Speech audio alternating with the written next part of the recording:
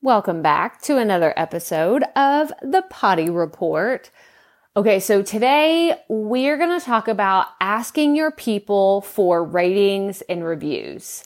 I did a YouTube video last week and I have had this question come up a lot more recently. And now that I know more about ratings and reviews, how they can really bump you up in the charts and getting your podcast out in front of more people. I've always known this, right? Like we all know that. Like the more 5 stars you have, the more reviews you have, the better chance is that whatever platform you're on, they're going to push you out in front of more people, right? Like Apple Podcasts, if you get more reviews, they're going to push you out.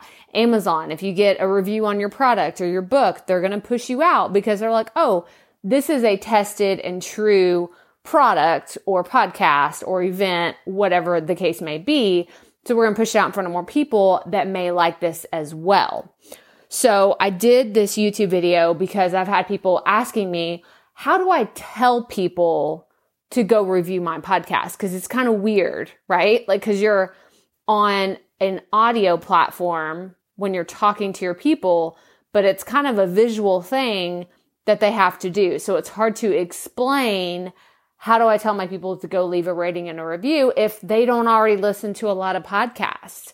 So a great example is, what if you have a business where you meet clients in person or I guess not in person, you meet with them virtually, but they're just not really big into podcasts. I know that that's how a lot of y'all are. Like, I mean, it's just funny to think about that because I'm so obsessed with podcasts and I know a lot of y'all are too, but you work with people who don't really listen to podcasts, but they're starting to, and they're like, this whole world is new to them, and they're like, how do I actually do this though? How do I leave a review for you? I want to support you, but how do I do it? So that's why I created this video. I want you to go look it up. I'm actually going to link to it in the episode description.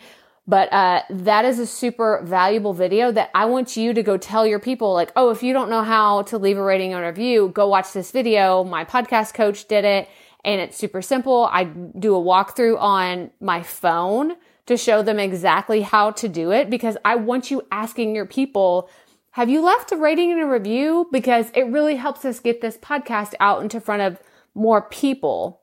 And I want you doing that from day one. I know calls to action are weird if you're not used to doing them, but I want you to get used to doing that from the very beginning, from episode 0, episode 1 of your show, saying, leave us a rating and a review, because in the future, it will be easier to ask them, hey, join our free Facebook group. Hey, sign up for my masterclass. Hey, I have a paid workshop coming up, or I'd love for you to join us in our membership or digital course, whatever that looks like for you in the future. But you've got to get used to having those calls to action where you asking your listeners to actively do something, because that's how engagement starts. That's how you can build relationships with your listeners to provide even better valuable content for them down the road. Ratings and reviews matter, my friends. You've got to get them. You got to know how to ask your people to do them. Yeah, hang on, did I say that right? Yeah. You got to ask your people to do them, but you also have to be able to tell them how to do it. So go watch that YouTube video. I hope that you find it helpful and let me know what you think, but that's all I have for you today. So remember, keep it fresh, keep it fun, and just keep going.